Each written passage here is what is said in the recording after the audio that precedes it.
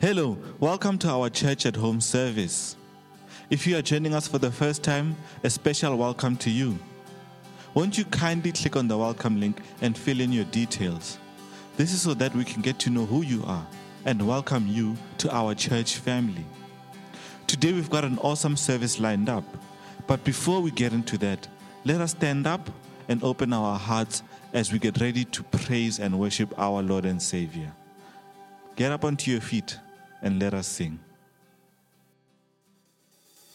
Oh, we look to the sun. Set our eyes on the Savior, see the image of love, sing His praises forever. Oh, we look to the sun.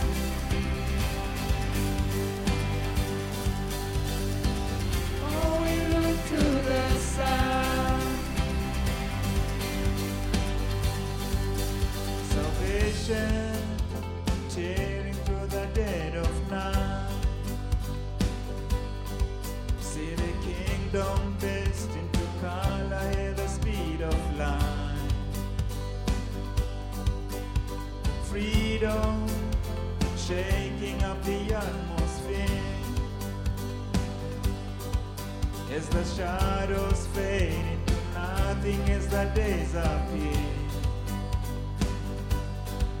Beyond the skies above, love reaching out for us, the everlasting one, Jesus our God. Oh, we look to the sun, set our eyes on the Savior, see the image of love, sing His praises forever. Oh, we look to the sun.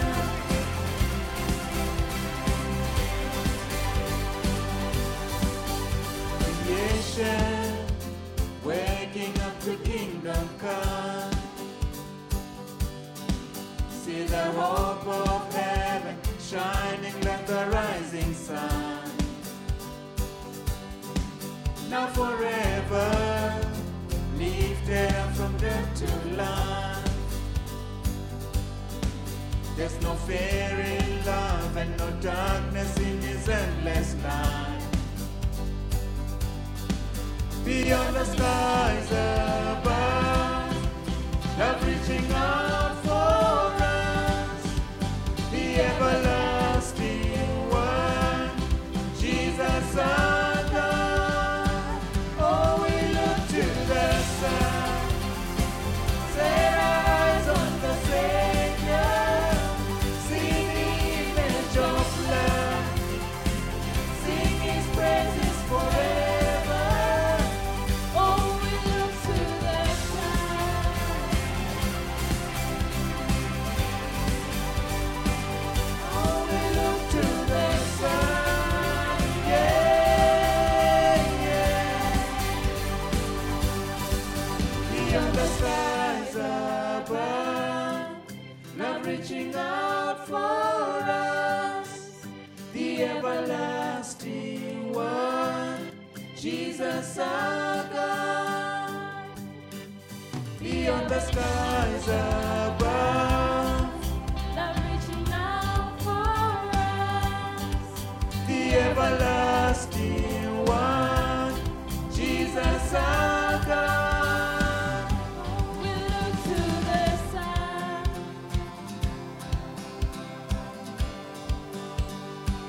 Oh, we look to the sun, yeah, yeah. To the sun. Set our eyes on the Savior. See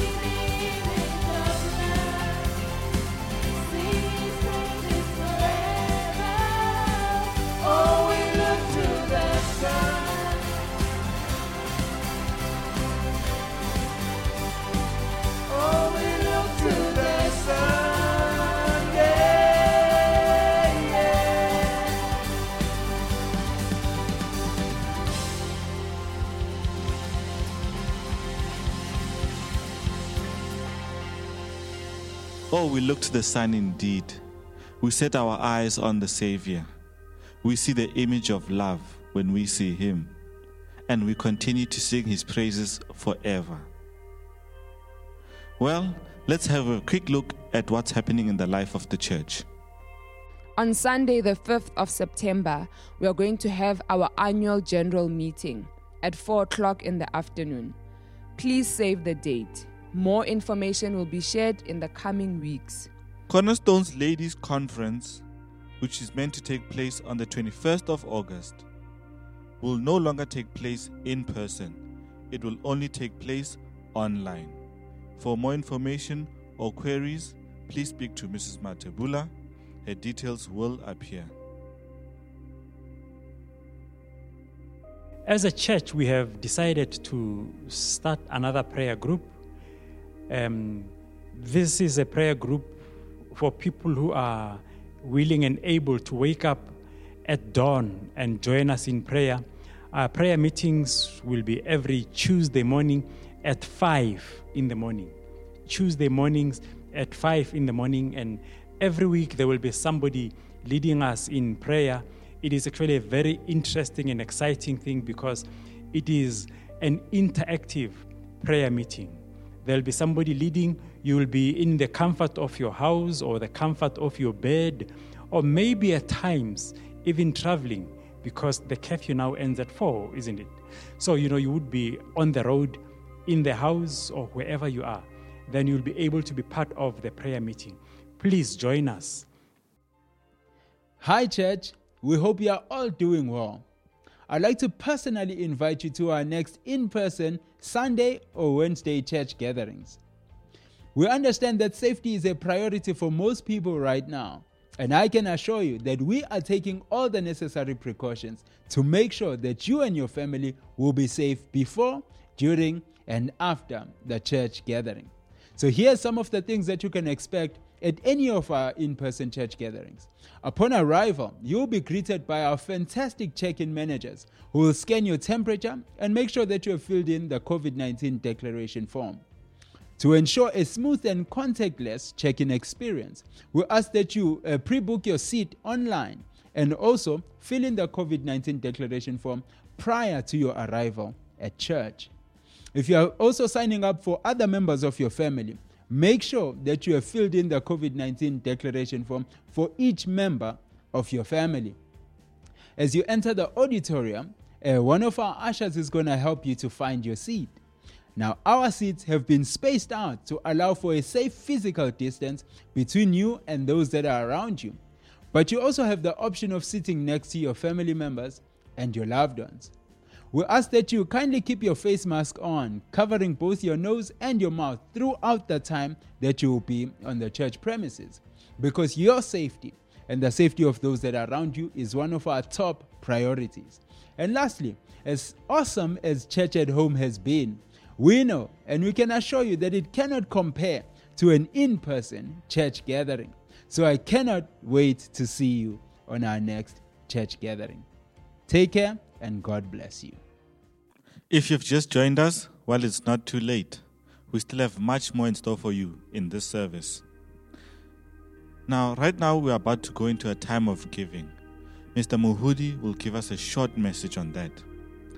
Immediately after that, we will have just one more song of worship, just to open and prepare our hearts for the word. This week, we are on part 6 of our series. If you have missed any of the previous parts, or you are joining us for the first time today, do visit our YouTube page, which is People's Church PLK, or visit the Church Center app and look for the previous series. You don't want to miss an episode. Well, let's get straight into today's service as I hand over to Mr. Muhudi with the offering message.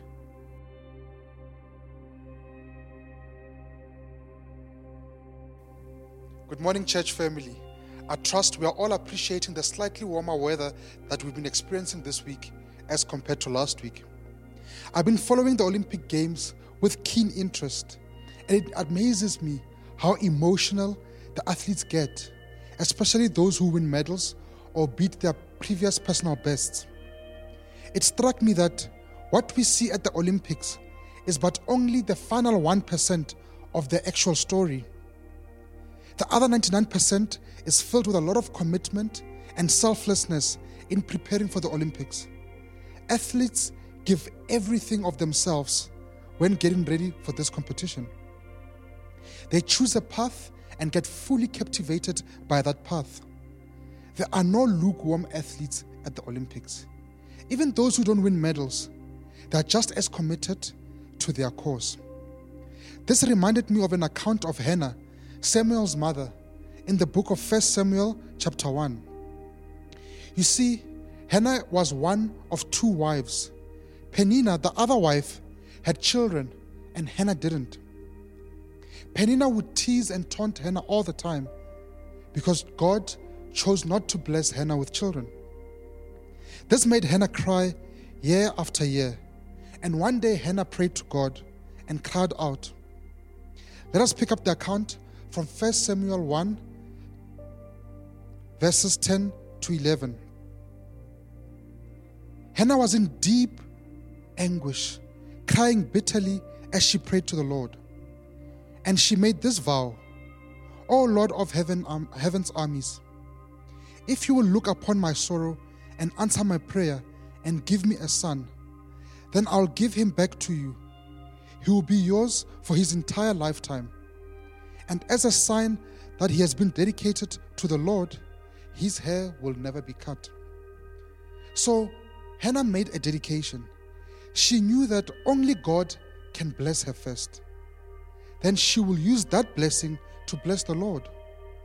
The Lord gave Hannah a son. Then Hannah dedicated that son back to the Lord.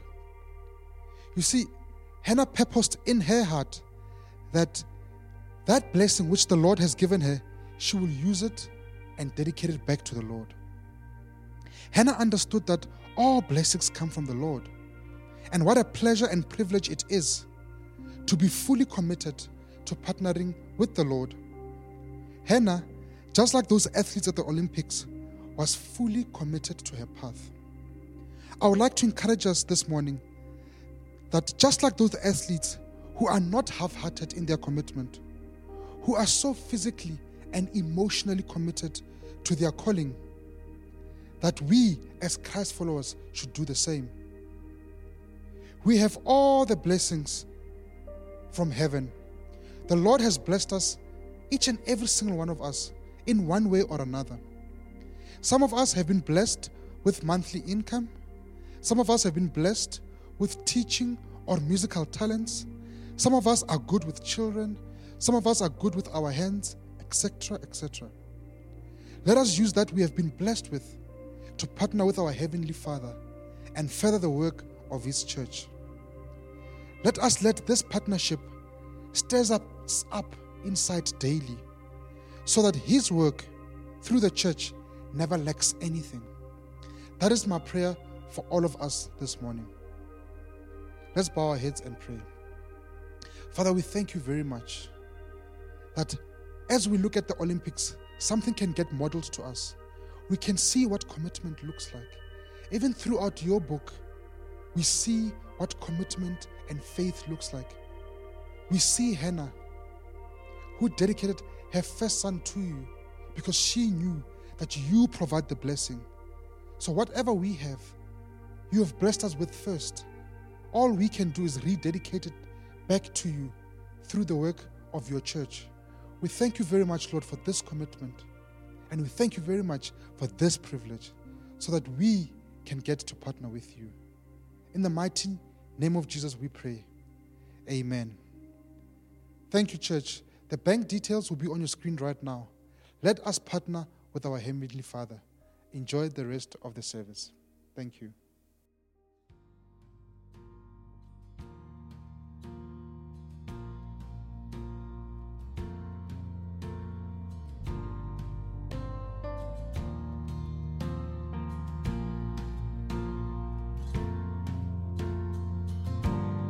God of Abraham, you're the God of covenant, faithful promises. Time and time again, you have proven you'll do just what you say.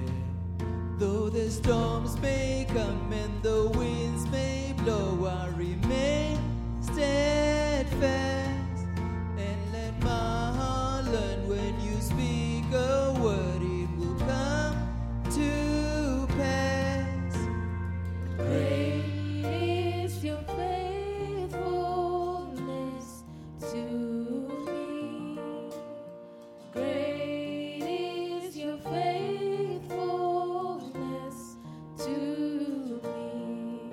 From the rising sun to the setting same, I will praise your name. Great is your faithfulness to me.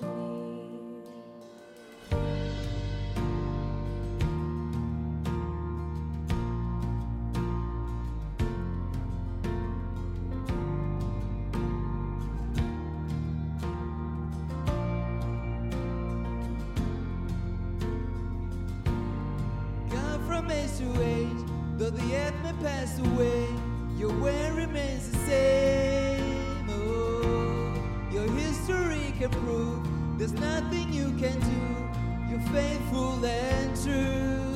Though the storms may come and the winds may blow, I remain steadfast. And let my heart learn when you speak a word, it will come to pass. Great is your faithfulness to me. Great is your faithfulness to The rising From the sun rising sun to the setting same, I will praise your name. great is your faithfulness to me.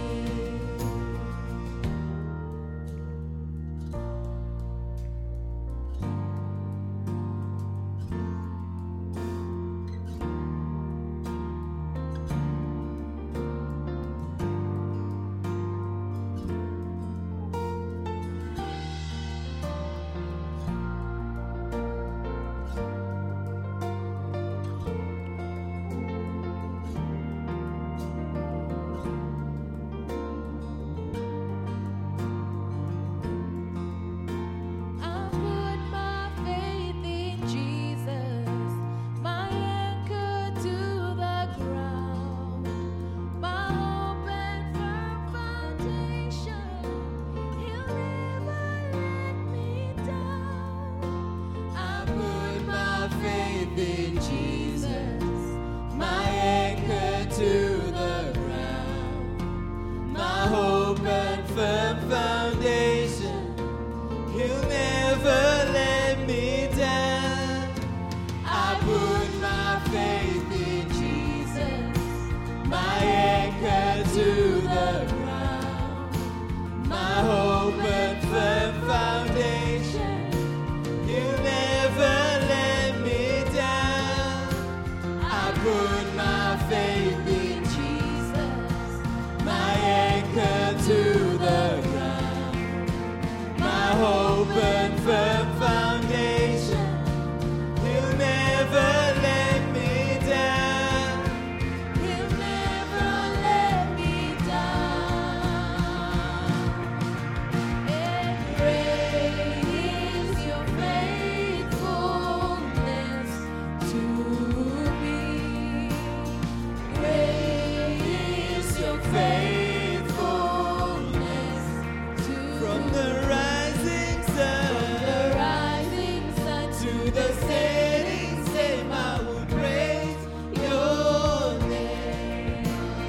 Great is your faithfulness to me. I put my faith in Jesus, my anchor to the ground, my hope and firm foundation. He'll never let me down. I put my faith in Jesus, my anchor to the ground, my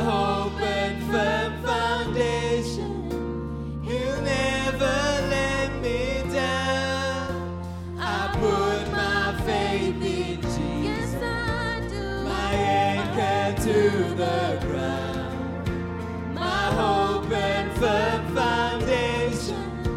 He'll never let me down.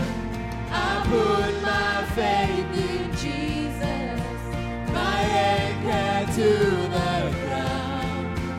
My hope and firm foundation. He'll never let me down. He'll never let me down. Great is your faithfulness to me. Great is your faithfulness to me. From the rising sun to the setting same, I will praise your name. From the rising sun to the setting same, I will praise your the rising sun to the setting same, I will praise your from the rising sun to the setting same, I will praise your from the rising sun to the setting same, I will praise your from the rising sun to the setting same, I will praise your name. Great is your faithfulness to me. Great is your faithfulness to from the rising sun to the setting same, I will praise your name. Great is your faithfulness to me.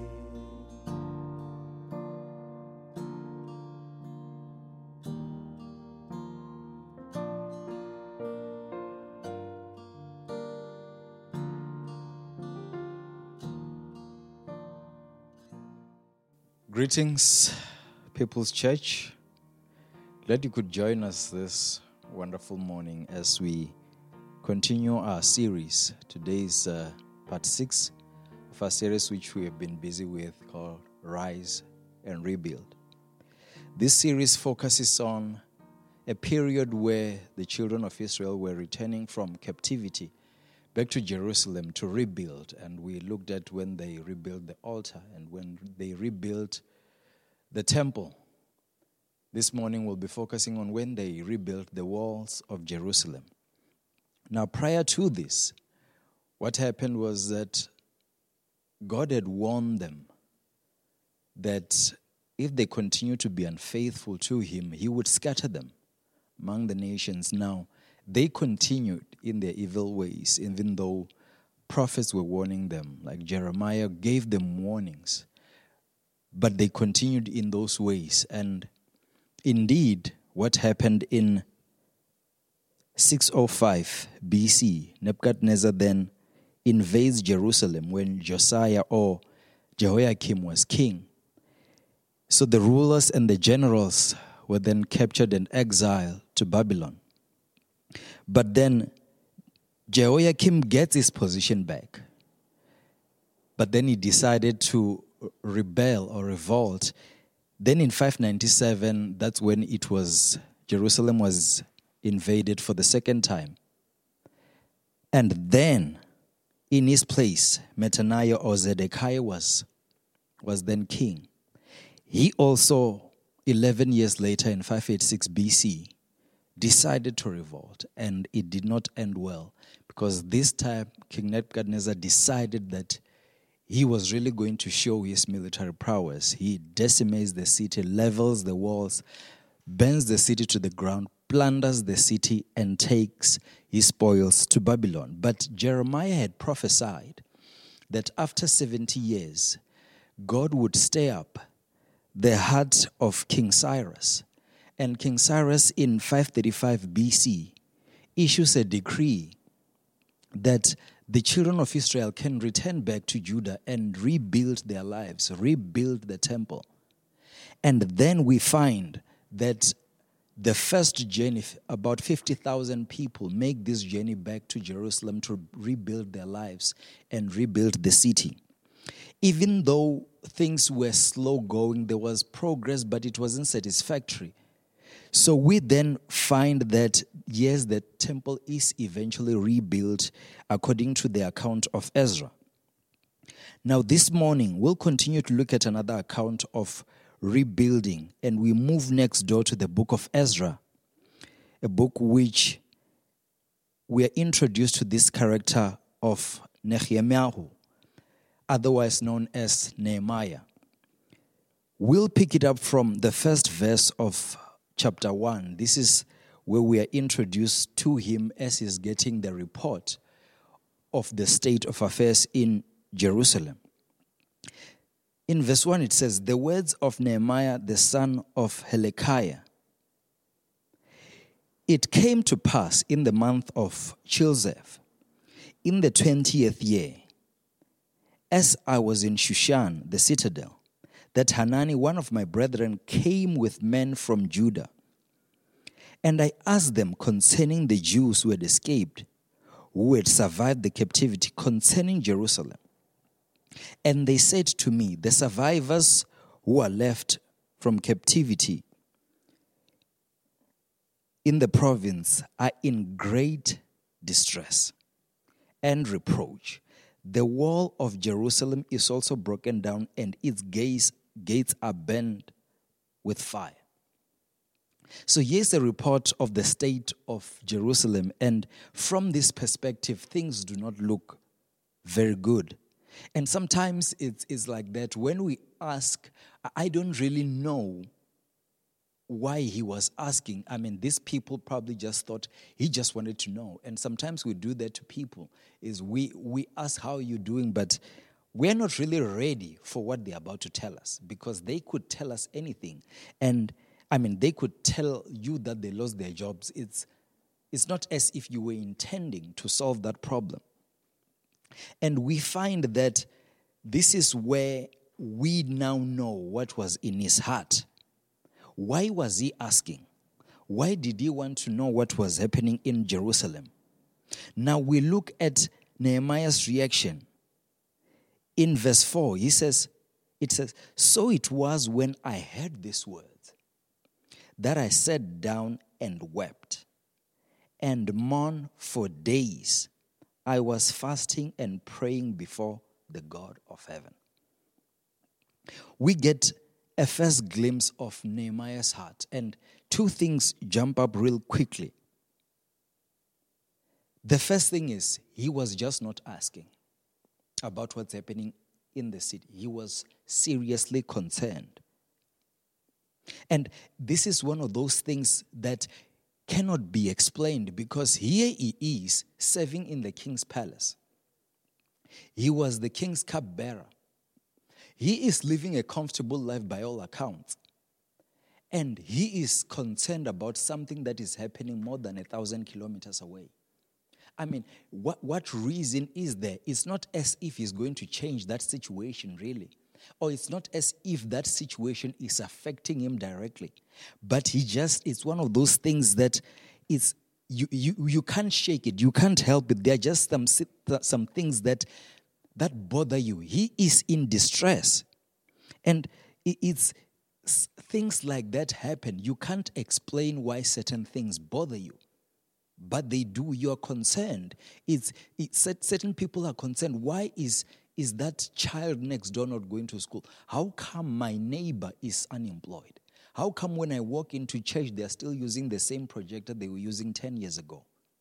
You're concerned. And some of those things, you will find that you're the only one who is bothered by them.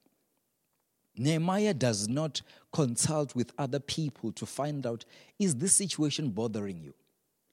He just knows that it does bother him. And he takes it to God in prayer. He does not consult with anyone. He takes it directly to God in prayer. And we will see that it was more than just the wall that was concerning him. Because, what is a wall to God? What is the big deal about this wall? The big deal here is this is the place where God decided to put his name there. As we have learned from Deuteronomy chapter 12 verse 5 is when Moses gave them an instruction that there will be a place where God puts his name there. So the wall really is immaterial. There is always a bigger picture more than just a wall. The second thing that we learn from Nehemiah is that he was a prayerful man. He shows his dependence on God through prayer. And we find right here in verse 5, when now he is praying to God, he says, "And I said, I pray, Lord God of heaven, O great and awesome God, you who keep your covenant and mercy with those who love you and observe your commandments, please let your ear be attentive and your eyes open, that you may hear the prayer of your servant, which I pray before you now, day and night, for the children of Israel, your servants, and confess the sins of the children of Israel, which we have sinned against you. Both my father's house and I have sinned. We have acted very corruptly against you." This will be a great prayer to pray as a nation. "We have acted very corruptly against you, and have not kept your commandments and statutes, nor the ordinance which you commanded your servant Moses." Listen to that. He understands very well why they are in this situation. He understands that God acted justly to let them be captured. But he's now before God. This thing is burdening him to the point where he says, I will take it to God in prayer. So he takes it to God in prayer. And verse 11 says, "Oh Lord, I pray, please let your ear be attentive to the prayer of your servant and to the prayer of your servants who desire to fear your name. And let your servant prosper this day, I pray, and grant him mercy in the light of this man," referring to the king, "for I was the king's cupbearer." Now, I don't even know if he knew how this thing was going to play out. All that he knew to do at that moment was to pray. He gives this thing to God, and he doesn't even know how the king will react. What do you do now? This is the guy who had previously stopped some projects that were going on over there. So do you go to him? What do you say? "I don't like my job. I would like a vacation." What do you ask? But he pleaded with God and said, "God, please let this man show me favor." And he puts it in God's hands. And in chapter 2, it says, "And it came to pass in the month of Nisan." So we're looking at about 4 months later. "In the 20th year of King Artaxerxes, when wine was before him, that I took the wine and gave it to the king. Now I had never been sad in his presence before. Therefore the king said to me, 'Why is your face sad? Since you're not sick, this is nothing but sorrow of heart.'" So he is still grieving after 4 months. This thing is still burdening him. It just will not go away. So he says, "So I became dreadfully afraid." This is where the king now has confronted him, seeing that his face is downcast, there's something really weighing him down, and he's not physically ill. So he said, "I became dreadfully afraid and said to the king, 'May the king live forever. Why should my face not be sad when the city, the place of my father's tombs, lie waste and its gates are burned with fire?' Then the king said to me, 'What do you request?' So I prayed to God of heaven and said to the king, 'If it pleases the king, and if your servant has found favor in your sight, I ask that you send me to Judah, to the city of my father's tombs, that I may rebuild it.' Verse 6, then the king said to me, the queen also sitting beside him, 'How long will your journey be? And when will you return? So it pleased the king to send me, and I set him a time. So he gets, from this now we understand, is God worked behind the scene without him knowing, obviously to soften the king's heart, because the response, he did not really interrogate him. He did not say, why are you interested in what is happening in the city of Jerusalem? Why aren't you interested in the affairs of the city? He simply asked him, what is your request?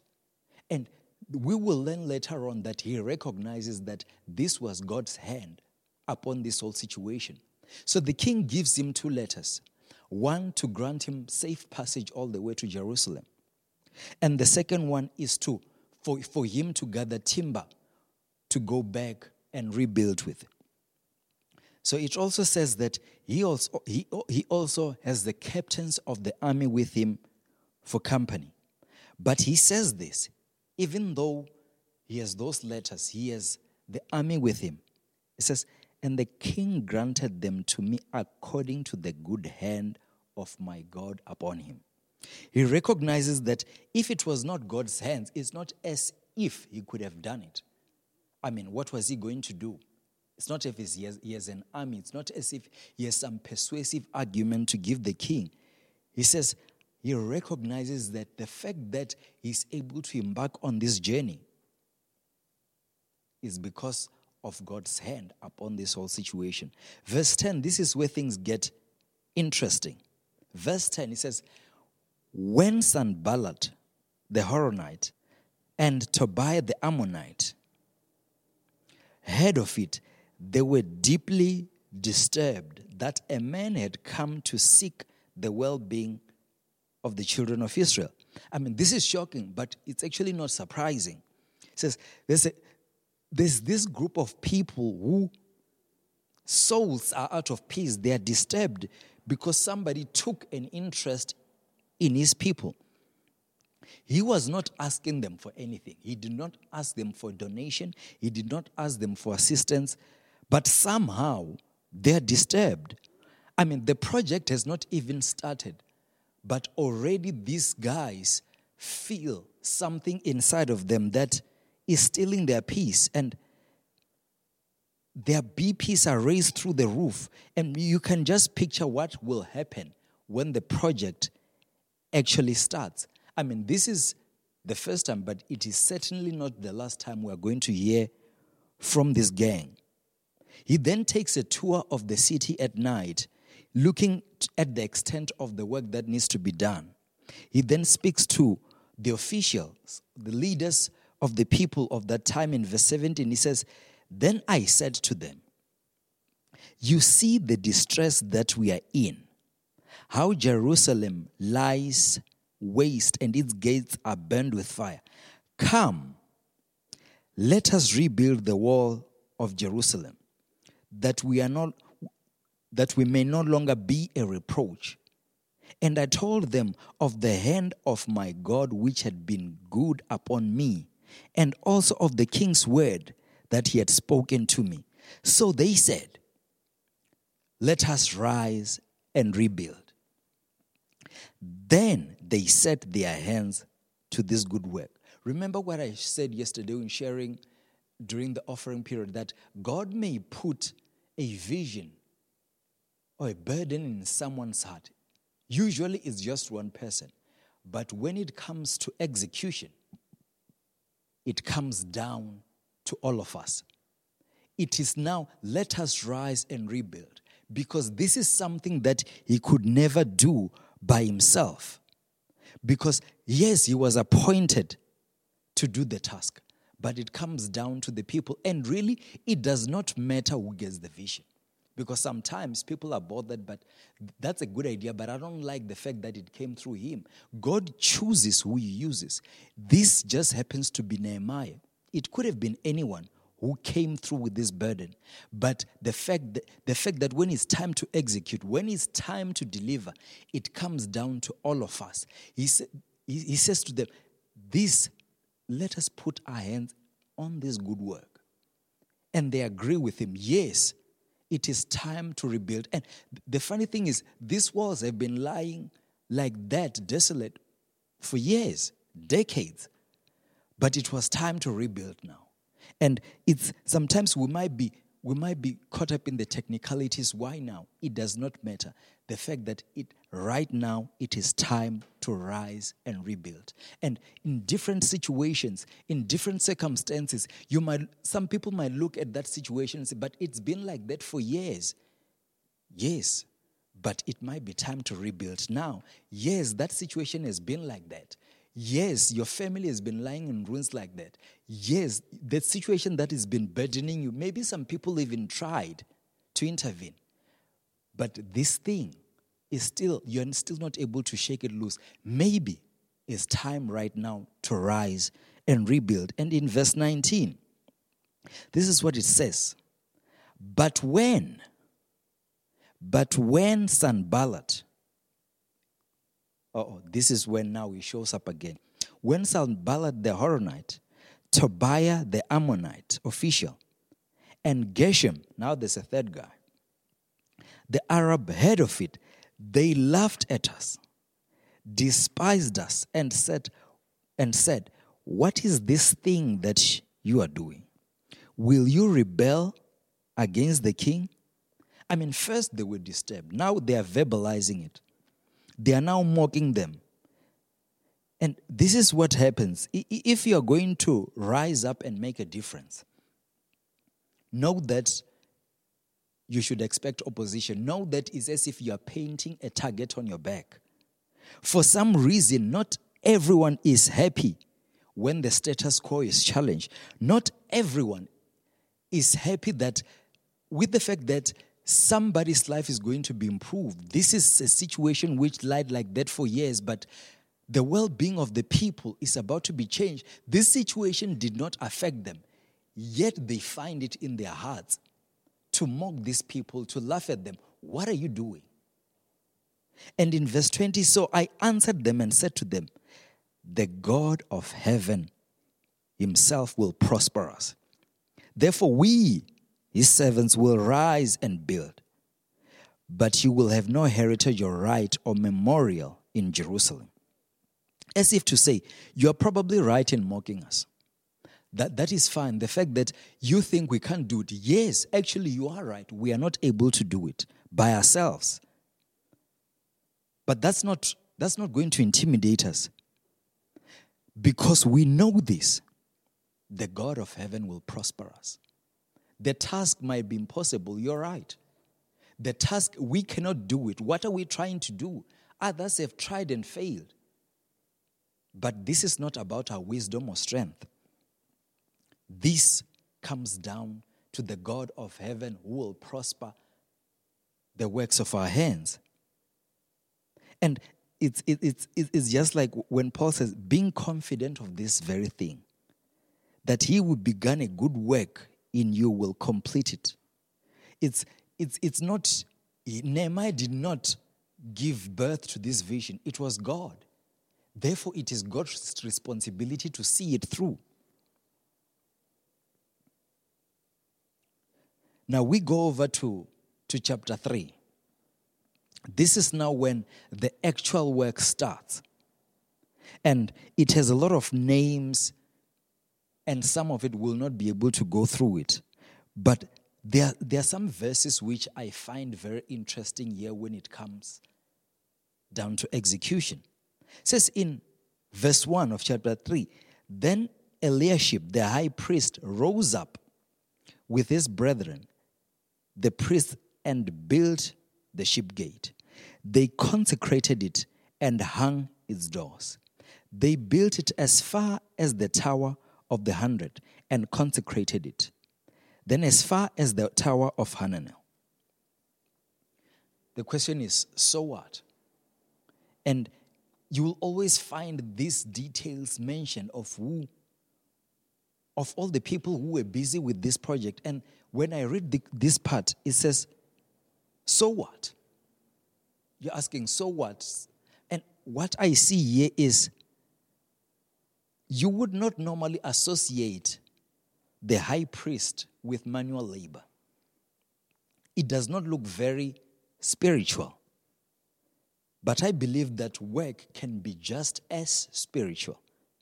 And sometimes somebody once said that this is sweat and godliness. And I find it interesting sometimes when it's time to execute, sometimes we get very spiritual and technical. We say things like, yeah, I can't do that. I will just pray for the work. Or I'm not called for that type of work. This is not my area of calling. But that has nothing to do with it. It is the heart issue. It was not about talent. Here we are not told about the fact that this high priest was a qualified builder. But it was time to build. There are certain situations where it's not really about talents. It's not really about those. It's time to execute. And when it's time to execute, really, when it's time to stack chairs, no one is gifted in stacking chairs. If we have to renovate this church and it was time to execute, you might find that we all might have to chip in, even with physical labor. I know that is not very spiritual, but it's time to execute. And sometimes people, we get too caught up in those details, but I'm not called for that. I don't think it's down to the calling. It's just down to the heart. And in verse 5, we also find it very interesting. It says, next to them, it lists a number of people who were building. It says, next to them, the Tekoites made repairs, but their nobles did not put their shoulder to the work of the Lord. Exactly. As I was saying, there are people who will just find it in their hearts to think, this is beneath me. This is not the type of work that I don't think I can stoop this low to execute. But they're missing the point. This is not just about the wall. This is about a place where God decided to put his name there. And when you are sold out to what God is, this is what God was doing at that time. And the question is not who does what. Yes, he mentions all these details. The question is making yourself available for this work that they were doing at this time. So the technicalities of who is an expert in this area, these nobles thought, I don't know what they were thinking. But Nehemiah said, they just find it in them not to do it. And sometimes we miss these opportunities to involve ourselves in what God is doing because we are caught up in the minor details, which are totally immaterial. And we will continue with this next week, and we will look at the other detail, the rest of this wall building from chapter 4 to chapter 7. But this is just to summarize what we went through this morning. Number 1 is, what is burdening you? What is grieving you? What is that thing that you just cannot shake loose? Maybe it's something that God is drawing you to. You do not know if indeed is God. And the second thing is, pray about it. Pray and wait on God about that thing. This is what we find Nehemiah doing. Is just he did not have a plan laid out of how he was going to execute this job. He did not even know if he was going to be involved. But he took it to God in prayer, and he waited. He waited and waited. I don't know what was happening in these 4 months when he was waiting on God. But he waited. Even though when it looked like God was not doing anything behind the scenes, God was orchestrating events, working in the heart of that king. The king simply asked, what is your request? Then he was able to tell him. The third thing that we find in this account is, what's the bigger picture? If the thing that you are about to do or you are doing is the purpose, in itself is the end, you might find that you might want to give it a second thought, because God is not a monument building God. He's not in the business of building monuments just for us to admire something that we did. There is always a bigger picture. He does not just do for the sake of doing. This was important because of the name of the Lord that was there. What is the bigger picture? What is that thing? What is the center of that thing? Maybe for you are sent to schools, you are sent to businesses, but it could be an access. It could simply be a way for you to introduce Jesus in those places. It could simply be a pathway God is orchestrating, but is going to use your talents, whatever was burdening you. There's a bigger picture. And in this account, we also find the same thing, that the wall is simply a way of God rebuilding these people's lives. There's a bigger picture. And if you read, you are more than welcome to read ahead. You will find that God was rebuilding this whole community. It just so happens that the wall was part of that process. And the other thing about the bigger picture is that when you face opposition, when you face criticism, you can remind yourself that this is not just about you.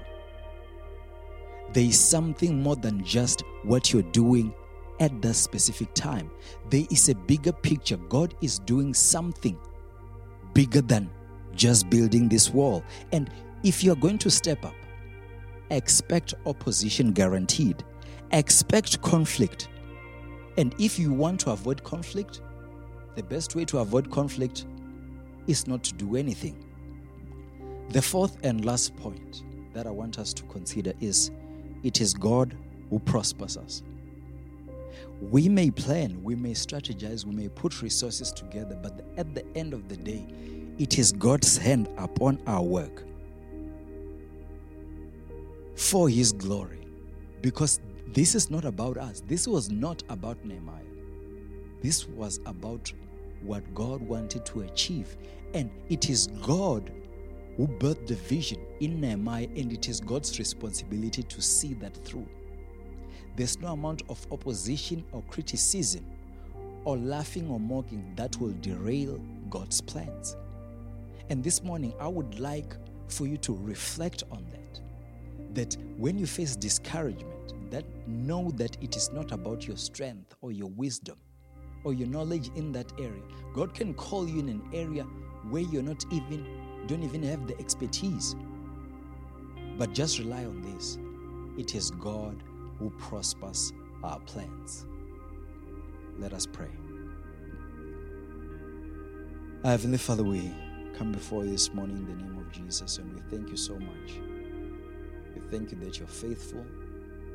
We thank you that you are always nudging us, Lord. You're always drawing us, because we are your hands and your feet, Lord. In situations where you want to bring change, in situations where there's just hopelessness.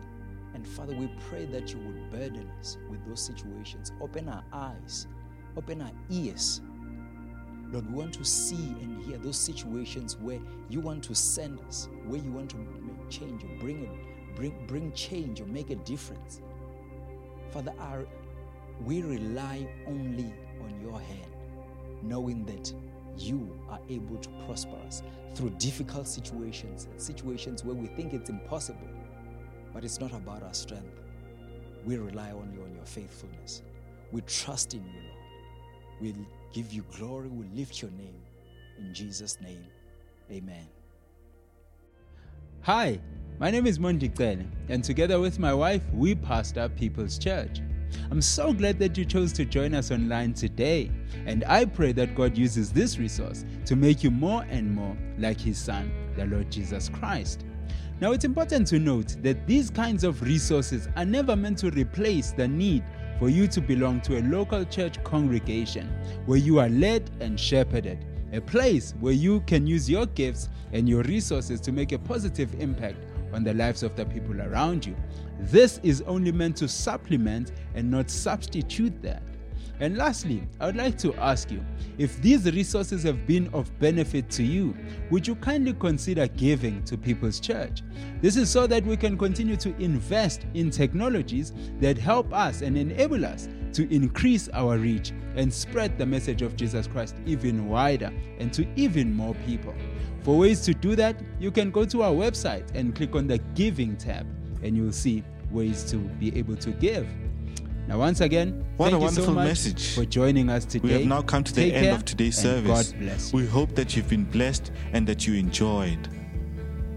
If you are new, don't forget to click on the welcome link and fill in your details. We would like to get to know you. And for those intending to join us in person, don't forget to register online. Seats are limited, so don't miss out. Have a blessed week and enjoy.